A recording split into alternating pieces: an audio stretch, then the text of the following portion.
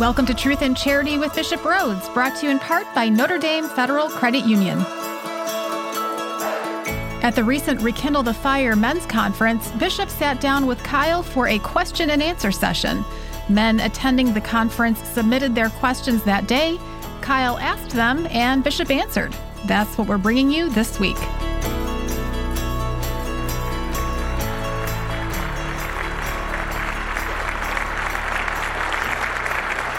Thank you, brothers in Christ.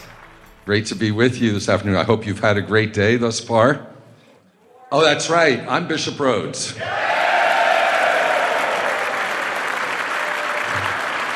I forgot about that. That's good. Okay.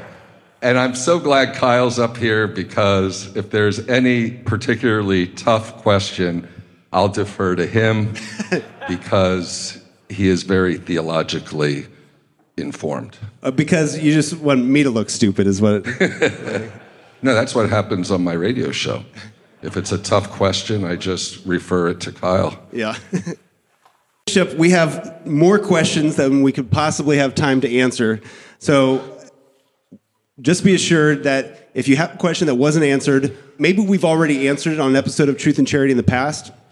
Maybe we'll answer it on a future episode, because we always provide the opportunity that if people have questions, we can submit those. You can do that on the website as well. If you go to spokestree.com/askbishop, you can submit questions there as well if there's something you think of later. So we'll get through as many as we can, but our first one is something that I think is very important, especially for us as men. This is happening on Father's Day. The question is, what should I know about the Eucharistic procession on June 19th, and why is there a revival? Wow. Great first question, because I wanted to talk about this. First of all, as you may or may not know, the U.S. bishops have called for a 3-year Eucharistic revival. I am really excited about this. This will be my number one priority as bishop for the next 3 years. I've already been working on it. And as I was discerning how to begin, it will begin nationwide on Father's Day, June 19th, this year, 2022. And I thought I would like to have a big diocesan gathering to begin the revival. And I thought, well, it is the solemnity of the body and blood of Christ. June 19th is the feast of Corpus Christi. So that's a day where we traditionally have processions of the Most Holy Eucharist. So I thought, let's have a diocesan Corpus Christi procession. And then I thought, okay, where? I had a big Eucharistic procession some years ago. I've had them in both Fort Wayne and South Bend, but they were wonderful. But I'm talking about something much bigger, where we're really going to promote it. And I hope all of you will come. So I had to think, okay, this is always the dilemma, Fort Wayne or South Bend. And I thought, well, maybe... But you go back and forth with Rekindle the Fire. And, then I thought, why don't we just go to the center of the diocese? Let's go to Warsaw and have the Eucharistic procession there. So the city of Warsaw is very excited. They've already gotten permission from the state to close down Route 15, which I was kind of worried that we wouldn't get permission. But I would like to see thousands. I invite all of you personally to spread the word, to come, to bring your families, to tell others in your parishes and communities to attend. It will be 3:00 p.m. Father's Day. What a greater way to celebrate Father's Day than to adore the Lord in the Blessed Sacrament, to bear witness to your faith in the Holy Eucharist as Catholic men. So I hope you will mark your calendars and really spread the word. It's going to be a little difficult with parking, so a lot will be coming by buses. It's all being very well organized. We have a diocesan point person who has been doing a fantastic job. I don't know if Chris Langford is here today or not.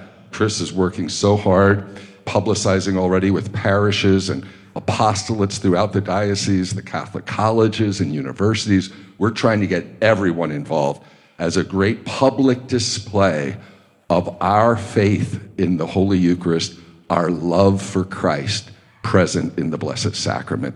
So you are all invited. In the first year of the revival, it will definitely, it's a diocesan phase. So this is a diocesan event. We will also be doing a lot of other things that will be resources that we'll be providing to parishes for study groups and Bible studies on the Eucharist, all kinds of things in our schools. The second year will be very much focused in parishes.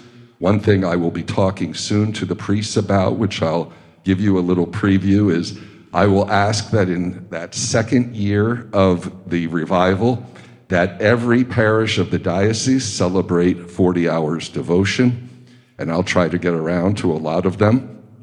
And that's a beautiful tradition. St. John Neumann, Bishop of Philadelphia, brought it to the United States. Actually, in my former diocese, it's still required that every parish have 40 hours devotions. So I've always wanted to have it here in the Diocese of Fort Wayne, South Bend, and now is like a perfect opportunity because it's with this Eucharistic revival, which means basically on Sunday, Monday, and Tuesday, the Blessed Sacrament is exposed in the parish. There's Eucharistic preaching every evening and devotions, and it closes with a solemn closing on Tuesday evening, where the priests of the area would all gather at a particular parish where they're having it. I'm on the national committee or whatever working on this. There are just a lot of ideas that we have. Of course, the Eucharist is the source and center of our Christian life. That's why we're giving so much emphasis, as well as the struggles many people have with believing in the real presence of Christ in the Eucharist. So there's a catechetical dimension as well, a theological dimension, to help people understand why we believe and the reasons for our faith, not only in Christ's presence, but also what happens at Mass is the sacrifice of Christ becomes present for us. His body broken for us, his blood poured out for us. So it's not only it's not a static presence. This is the presence of an active presence of Christ's sacrifice of love for our salvation, the greatest event of love in the history of the human race, the death of the Son of God who became man for us on the cross. And besides our belief in the Eucharistic presence and Eucharist as sacrifice, we're to unite our lives, our whole lives should have this sacrificial dimension as men. That's what this is all about. You're living the sacrificial love of Jesus as husbands, as fathers, as single men, as priests. So it's connected to our life. And then Holy Communion, because we not only believe in the real presence of Jesus and the presence of his sacrifice on the altar, but that we are united with him when we receive Holy Communion. And that means we should be properly disposed to receive the Blessed Sacrament, which means that we're in the state of grace, and we're to live the Eucharist that we receive by living those lives of sacrificial love. The Eucharist commits us to the poor. The Eucharist commits us to service. The Eucharist commits us to living the gospel of Jesus, to imitating Jesus, to following his teachings. And we're nourished by him with the grace that we receive when we receive Holy Communion. I'm sorry, I'm giving a homily, and this is just the first question. But the third part, I have to mention this. The third year will be the national focus. So the whole 3 years will end with a National Eucharistic Congress. And I'm on also that group, the board. We just set up a corporation just last week, National Eucharistic Congress. And as the bishops were considering where it should take place, I was really happy that the result was the finalists were like Denver, Atlanta, and Indianapolis won. So it'll be close. So I'm hoping for great participation from our diocese at the National Eucharistic Congress. I remember when I was a freshman in college, I attended the International Eucharistic Congress in Philadelphia, and that impacted me a lot. As a matter of fact, the year after I attended that, I entered the seminary. So it was a beautiful experience. That was international. But this National Eucharistic Congress, I forgot, it'll be over a few days. That won't be until summer of 2024. So I understand, Bishop, you're going to be leading a pilgrimage walking all the way down to Indianapolis. Is that right? I didn't think about that, but our procession in Warsaw is going to be I didn't even tell you. It's from Sacred Heart to Our Lady of Guadalupe, so we're talking 2.5 miles. I'm determined to carry the monstrance the whole way, and next week I'm going to start lifting weights so that my arms will be able to do it. Good deal. Bishop, if you were not in religious life, what would your career look like? Professional golfer was what the question is? That'd be the last thing. I'm a terrible golfer. I'd probably be a teacher. I love teaching. So, and the things that I enjoy most would be theology and history.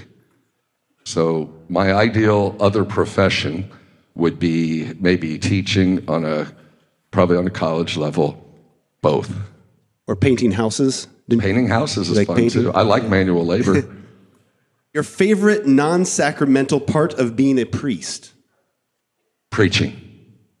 And I'd say connected to that is being out in the parishes and schools and other, my least part is the administrative part, which is, of course, part of the job. Being in the office, I get a ton of mail. I can never keep up. Hundreds. So if you ever write to me and you don't hear back, I'm sorry, I'm trying. It's just impossible. But we're talking about 82 parishes and all of our 43 schools. And it just happens that whenever there is a crisis somewhere, it ends up on my desk. So that's part of the job, but I have a great staff, and I'm very blessed. We're very blessed by those who work with me at the Archbishop Knowles Center and the St. John Paul II Center, our 2 diocesan offices. I really wouldn't be able to do that administrative side of the job without their assistance. We have a very good diocesan finance council.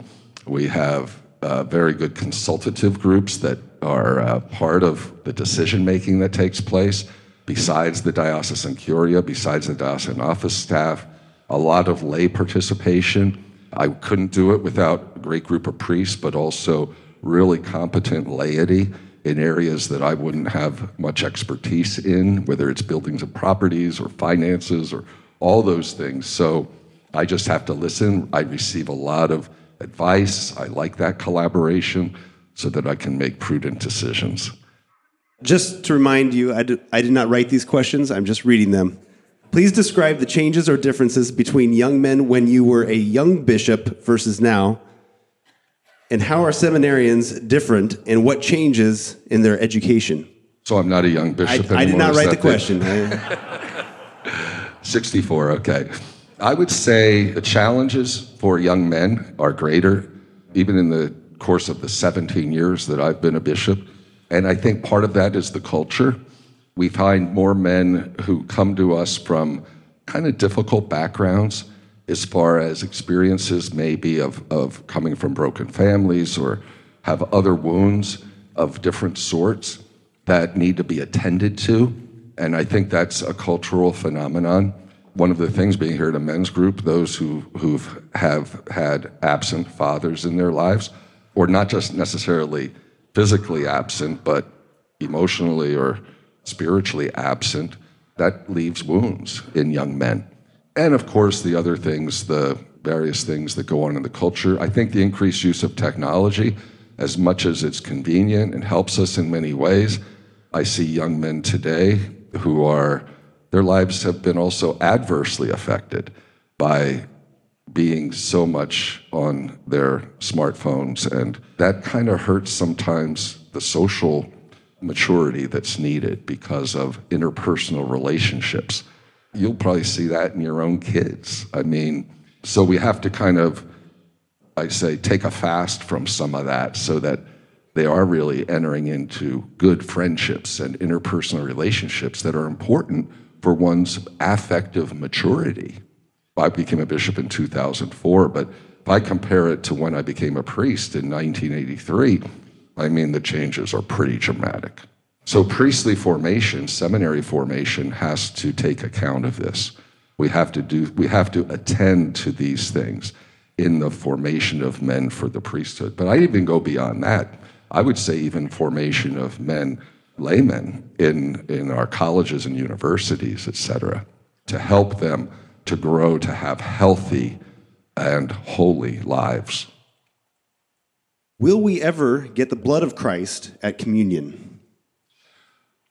I understand the question, but I just want to say a little preview of that. Every time you receive the sacred host, you receive the body, blood, soul, and divinity of Christ. But and I know the question is, we'll be able to receive Holy Communion from the chalice again. I don't know. I really don't. I think the fact of infectious diseases, even beyond COVID, I think medical people will be advising the church. I don't know of any places where they have resumed the distribution of the precious blood from the chalice. The sign value of it is why we have it. It's never been required. It's always been an option because it brings out more the sign value of the Eucharist. But you receive the body, blood, soul, and divinity when you receive just the host. We are going to take a short break, but if you have a question for Bishop to answer on a future episode, send it to the Holy Cross College text line at 260-436-9598. Notre Dame Federal Credit Union has a special mission to serve the Catholic Church in America. In 2020 alone, we've served over 800 parishes, schools, and nonprofits in more than 25 dioceses nationwide. We are a member-owned, not-for-profit cooperative, working hard to create a national Catholic financial alternative to the for-profit banks. You already share our values, why not share in our benefits? Notre Dame Federal Credit Union.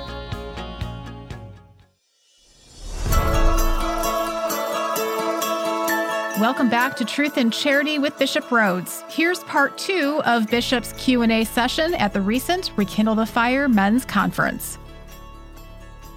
What do you think about the Pope's restrictions on the Latin Mass? That's a good question. I have to answer this in two ways.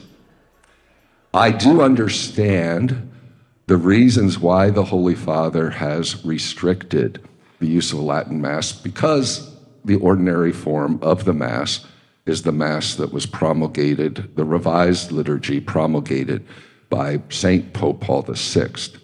And that's our way of worshiping as Latin Rite Catholics throughout the world.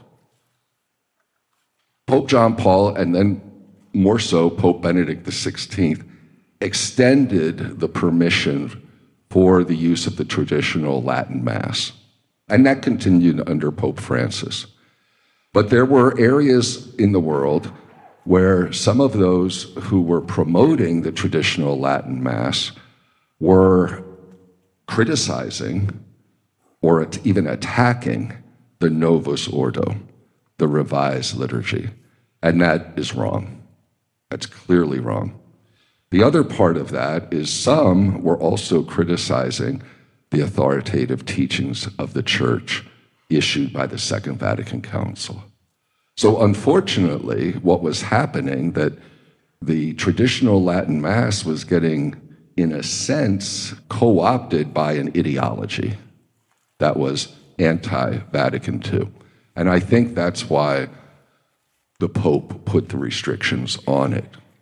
I would say from my own experience in our diocese, we had 2 communities of Catholics who had permission from Bishop Darcy to celebrate the traditional Latin Mass, both in Fort Wayne and South Bend. And then when I became bishop, because those communities had a significant number, over 100 people in each, they asked to have what's called a personal parish. So it doesn't have a territory, it's not a territorial parish, but a church that they can call their own. So we had 2 churches, one in Fort Wayne, Sacred Heart, and one in South Bend, St. Stanislaus, which really had diminished in numbers quite a bit, and they were probably parishes that just couldn't sustain themselves anymore. And I thought, well, we have two churches, a church in Fort Wayne, a church in South Bend.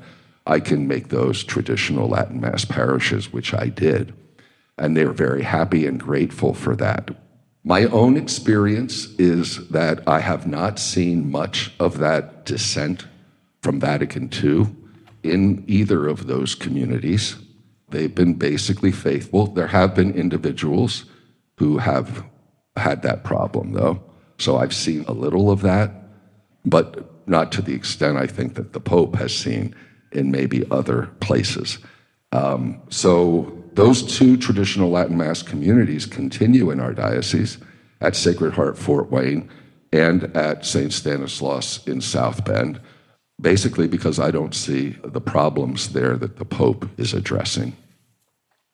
Aside from the obvious ways, praying, attending Mass, and giving financial support, how can we best support you as our bishop and our priests? It may seem like this is indirect, but to me it's most important after prayer, and that is your witness as faithful Catholic men. You don't realize, perhaps, how much that helps me or helps our priests. When you are strong in your faith and you're living it. When you're defending us or defending the church when it's attacked in the media or whatever. When you stand up for our Catholic faith. You know, we need that. I need that. And it not only boosts my morale, it's really beautiful when I see that. When you're active in your parishes, when you're doing good works, when you're witnessing to your faith at home and in the workplace, that's so edifying to me, and I'm sure to our parish priests as well. So even though that might be seen as something indirect as far as helping me or helping our priests, it is, I think, one of the most important things that you can do to support us. And when you're faithful, it also means you're formed more by your faith than you are by the media or social media or the divisive ideologies that are creating such polarization in our country. So I say to you, be Catholic first. Be disciples of Christ first. You know, follow the gospel and the teachings of the church and be in union with the Pope and your bishops and priests and not be swayed by political figures or others. Just make your Christianity, your Catholicism number one in your life with your family.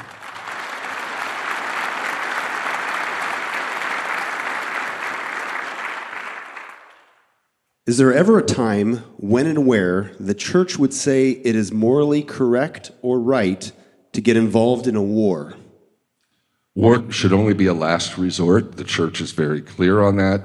We have a tradition that's called the just war theory, just war tradition. Actually, it has roots in ancient Greek and Roman thought, but it's been developed in the church, especially by great theologians like St. Augustine and St. Thomas Aquinas, the just war theory. This is a very timely topic because of Ukraine, isn't it? I'm a little rusty on the criteria. I didn't prepare for this, but there's two kinds of just war. One in Latin is called jus ad bellum. The other is jus in bello. Jus ad bellum means the right to go to war, and jus in bello is the rights in war, okay, and the duties. So, for example, to be just in war, you know, use of chemical weapons or biological weapons, that's unjust. That indiscriminate killing that takes place through certain means, obviously, or nuclear. But I think as far as the right to go to war, first of all, every diplomatic means to avoid war must be exhausted, number one. Number two, there has to be a very, very serious reason, grave reason, and that has to do with protecting innocent human life, kind of in our own personal lives, self-defense. So obviously, our assistance to Ukraine right now with providing arms, etc., I think is just. I mean, they're being attacked by an aggressor, and it's terrible. It's a crime what President Putin is doing, violating the sovereignty of another nation. Innocent people are being killed today in Ukraine. That's an unjust aggressor. Ukraine does have a right to defend itself, to take up arms against this Russian invasion. So I would say that's just on the part of the Ukrainians. And it is just for us to assist them. All the diplomatic means were attempted, and Putin still attacked. That was unjust. The injustice is on the part of Russia. There's another aspect is if one goes to war, there needs to be some chance of success. In other words, if it's something that would be futile, then it's not worth doing because there's no likelihood or no possibility of success, that they're going to be destroyed anyway. But like I said, I didn't really prepare. It's been many years since I studied just war theory, but those are the basic components of it. There are some Christians and some Catholics who choose more of a pacifist approach, and that's allowed. That's legitimate. There are Catholic pacifists who really perhaps would disagree with the just war theory. That's allowed, but that's not what the church doesn't require us to be absolute pacifists. What are keys to growing in holiness? Holiness is the perfection of charity. The greatest virtue, as you know, is charity, love. In order to grow in virtues, especially the greatest virtue of love, we need to open our hearts to God's grace, receive the sacraments. By our own powers, we can't become holy. We depend on God's grace, and prayer is so essential. I don't see how one can really grow in holiness unless we're open to God's grace because of our sinful natures. And one way we open ourselves to God's grace is when we pray and when we receive the sacraments. And I would say there also, keep this in mind, I've been saying this in some recent homilies, there's no holiness without humility. I think I'm going to say that in my homily at Mass this afternoon. What's the root of all sins? It's the capital sin of pride. What does Jesus teach us? What does God teach us? Well, first of all, God humbled himself and became a man. He humbled himself in accepting even death on a cross. He humbles himself by becoming present under these ordinary signs of bread and wine. The humility of God. Without humility, there's no holiness. Pride was the sin of Lucifer. That was the fall of the angels.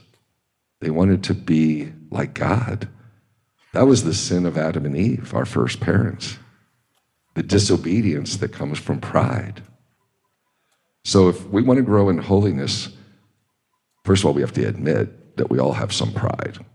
But it becomes sinful pride when we're arrogant, we think we know everything, when we really put ourselves in place of God or above God. We have to recognize our creaturely state, our dependence upon God. What's the first beatitude? Blessed are the poor in spirit. Theirs is the kingdom of heaven. It's all about humility. Why was Mary chosen to be the mother of the incarnate Son of God? Mary said in her Magnificat, God has looked with favor on his lowly servant. At the Annunciation, how did she describe herself? She said, behold, I am the handmaid of the Lord. Let it be done to me according to your word. There was no more humble woman than the Blessed Virgin Mary. So if you want to grow in holiness, grow in humility. And there was no humility in the scribes and Pharisees. And that's why Jesus criticized them so much. Think about it in the temple. Pharisee up front, when he was praying, he really wasn't praying. He was praising himself about how good he was, and not like everybody else. It was the poor publican, the tax collector in the back, who beat his breast and said, "Lord, have mercy on me, a sinner." That's where holiness begins. When we beat our breasts and say, "Lord, be merciful to me, a sinner." What would you say to someone who says, priests often ask for financial support for the parish or poor people, yet there are so many riches that could be sold in the Vatican? The riches in the Vatican, the art and the paintings and statues, etc., that's not liquid money. That belongs to the whole church, including the poor. I mean, the poor flock to St. Peter's and are uplifted by the beauty of the architecture and the art. This is not wrong, in my opinion. I think the amassing of wealth for the purpose of amassing wealth and for oneself and motivated by greed, that's what's sinful. But I think the ownership of beautiful art that we have for the glory of God and the worship of God, that benefits everyone, including the poor. How can the church say baptisms are invalid, as in the Arizona case, because of one word, we? How can we say what God can or cannot do? It maybe be helpful if you explain what they're talking about here. Right. There were a couple cases. One, I think, was Arizona, Diocese of Phoenix, where it was discovered that this priest was baptizing with the incorrect formula. Instead of saying, "I baptize you in the name of the Father, Son, and Holy Spirit," he was saying, "We baptize you in the name of the Father and the Son and of the Holy Spirit." Those baptisms are invalid because when one baptizes, one is acting in the person of Christ, whether one is a priest or even if a lay person is baptizing someone in a case of emergency. So the I pronoun needs to be used. It's God, it's Christ at work here. Christ working through the human minister. It's not the community. So it's not we. So whenever sacraments are celebrated, the proper form needs to be used. A priest cannot change the words. We have to say at the Eucharist, "This is my body." We're repeating the words of Jesus. The words are important. And it's really tragic because all those people for many years who this priest baptized now are, they're trying to find them to come forward to baptize them validly. And then to celebrate the other sacraments that didn't take effect because you have to be baptized. So it gets really complicated. Now, the latter part of that question about is God bound? Well, let's say this was never discovered and these people died and they never were validly baptized. I mean, God's not bound by the sacraments. I believe the person thought he or she was baptized. I believe God saves them if they were, in the state of grace when they died. I mean, God's power is not limited by the sacraments. Has the diocese ever considered holding apologetics courses? I think that would happen more on a parish level. I mean, we don't directly, the diocese has some classes, for example, that we provide for our teachers and things like that. But most of this takes place on the parish level. And I love apologetics, so I encourage apologetics courses because it helps us in how to defend the faith. And of course, that happens on Redeemer Radio. There's a lot of apologetics on Redeemer Radio, and even on my radio show, some of the questions that come in, I kind of am giving an apologetic answer, like, how do you respond to someone who says that Catholics worship Mary, or whatever it might be? Or how do you respond when someone says that you don't have to go to a man to confess your sins? We have to be able to answer those questions that might come from, for example, from Protestants, or even questions that come about other beliefs that we have, like purgatory, or even questions from atheists about the existence of God. Or how about all those questions we've dealt with on Redeemer Radio about science? I love getting those questions, but I think it's important that we know our faith well so that we can answer those questions and to have the humility, if you don't know an answer, to just say, I'm sorry, I don't know how to answer that, but I'll get back to you and, find out. I have to do that. I think sometimes I've heard every possible question and then something will stump me. I'll get a question that I'll just have to honestly say, listen, I'll get back to you. I have to research that a little bit. Would RCIA maybe be a good opportunity they're kind of dealing with apologetics in those classes? Yeah, my experience when I was a priest with RCIA, and I loved teaching RCIA, we would get a lot of those questions.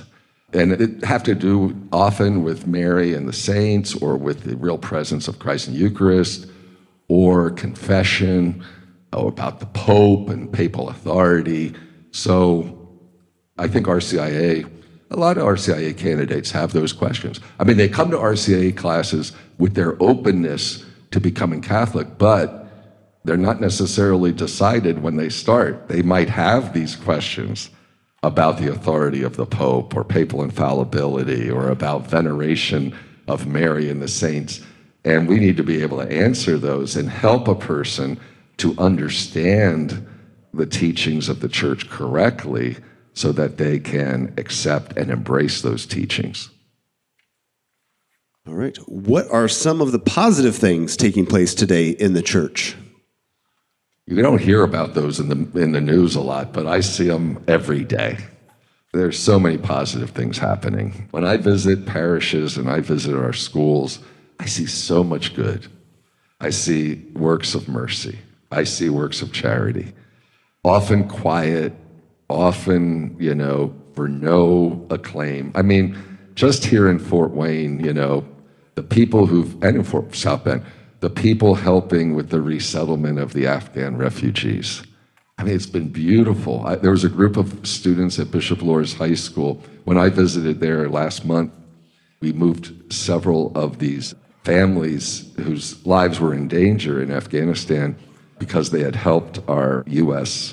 military in Afghanistan, and they were able to escape. And, we're resettling several of them here. And I asked, and I think of St. Charles Parish, for example, has adopted a family, and I think there's others as well. It's just been beautiful. Well, anyhow, when I was at Bishop Loras, I had lunch with a group of student leaders, and they knew about the Afghan refugees, the families living temporarily next door in a diocesan facility that we have. And they said, Bishop, what can we do? Can we invite them over to Loras and maybe bring them to a basketball game or something? And I said, sure, you can do that. And it was great. I don't know if you saw the photo in Today's Catholic. And these Afghan teenagers, they were just, and these Loras kids, our kids, and they neither knew each other's language, but they had a great time together. And they welcomed them, and they were Muslims. And here we are, and it was just beautiful to see that. But I see so much goodness like that around the diocese, so many people really living the gospel, visiting the sick, praying. Elderly people. It's wonderful when I get to visit the homebound, which isn't too often. I wish, it's kind of part of being a parish priest, but I don't get to do that too much. But seeing their faith and people offering up their pain and their sufferings for others. And there's a young man in our diocese who was just diagnosed with lymphoma, and he has little kids, and it's just beautiful. I was able to give him the anointing of the sick and bless him with Lord's water, and he's going to go through treatments. Some of you may know him. But his faith, he just sees this as a gift to offer up his pain. Obviously, he's praying for healing, but he's offering it up for others, especially those who aren't practicing their faith. So he's using that suffering for good. So there's so many stories like that. This might be our last question here. Is there anything you miss? You mentioned visiting the homebound. You don't get to do that as much anymore. Is there anything you miss about being a parish priest? Yeah, I would say, I love being a bishop, and there's things that I do as a bishop that I didn't get to do as a parish priest. I love celebrating confirmations, and celebrating ordinations is one of the most awesome things. But then there are the everyday things that a priest does that I don't have really the ability to do so much, like visiting hospitals, visiting the sick, anointing the sick. There are occasions where I'm able to do that, baptisms on a regular basis. I do celebrate some baptisms, but not like a parish priest would have more baptisms. Or weddings would be another thing. Probably last year I had 3 or 4 weddings, whereas as a priest I might have 25, depending on the size of the parish. So I do miss some of that, yeah. But I do get to do other things that parish priests don't get to do, like getting to know so many people throughout the diocese. And like I said, the beautiful sacrament of confirmation and the sacrament of holy orders are wonderful. All right, well, we have a lot more questions that we didn't get to, so fortunately we've got a lot of material for future episodes. Thank you, Bishop, for being here, and thank you for all of your guidance and ministry in this diocese. You're welcome, and thank you, Kyle. Thank you, everybody.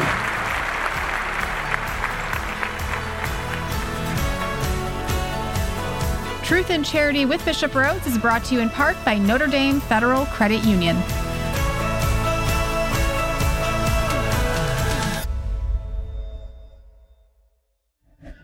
This show is a production of the Spoke Street Media Podcast Network. For more great podcasts, visit spokestreet.com.